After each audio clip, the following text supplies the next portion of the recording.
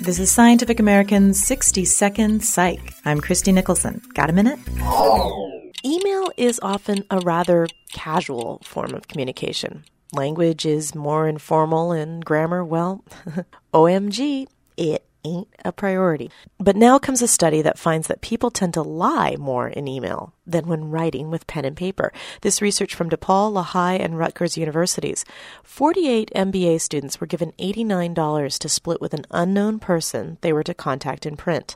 Students sending a written note lied about the total sum of money 64% of the time. But students sending email to their partner lied about the total amount more than 92% of the time. A second test found that the rate of lying remained the same, even when subjects knew their partner. Well, the authors suggest that email is a young phenomenon, and its social rules are looser and still evolving. Whereas when you put something in writing, psychologically, there is a stronger hold. It's really there in writing. Thanks for the minute. For Scientific American's 60-Second Psych, I'm Christy Nicholson.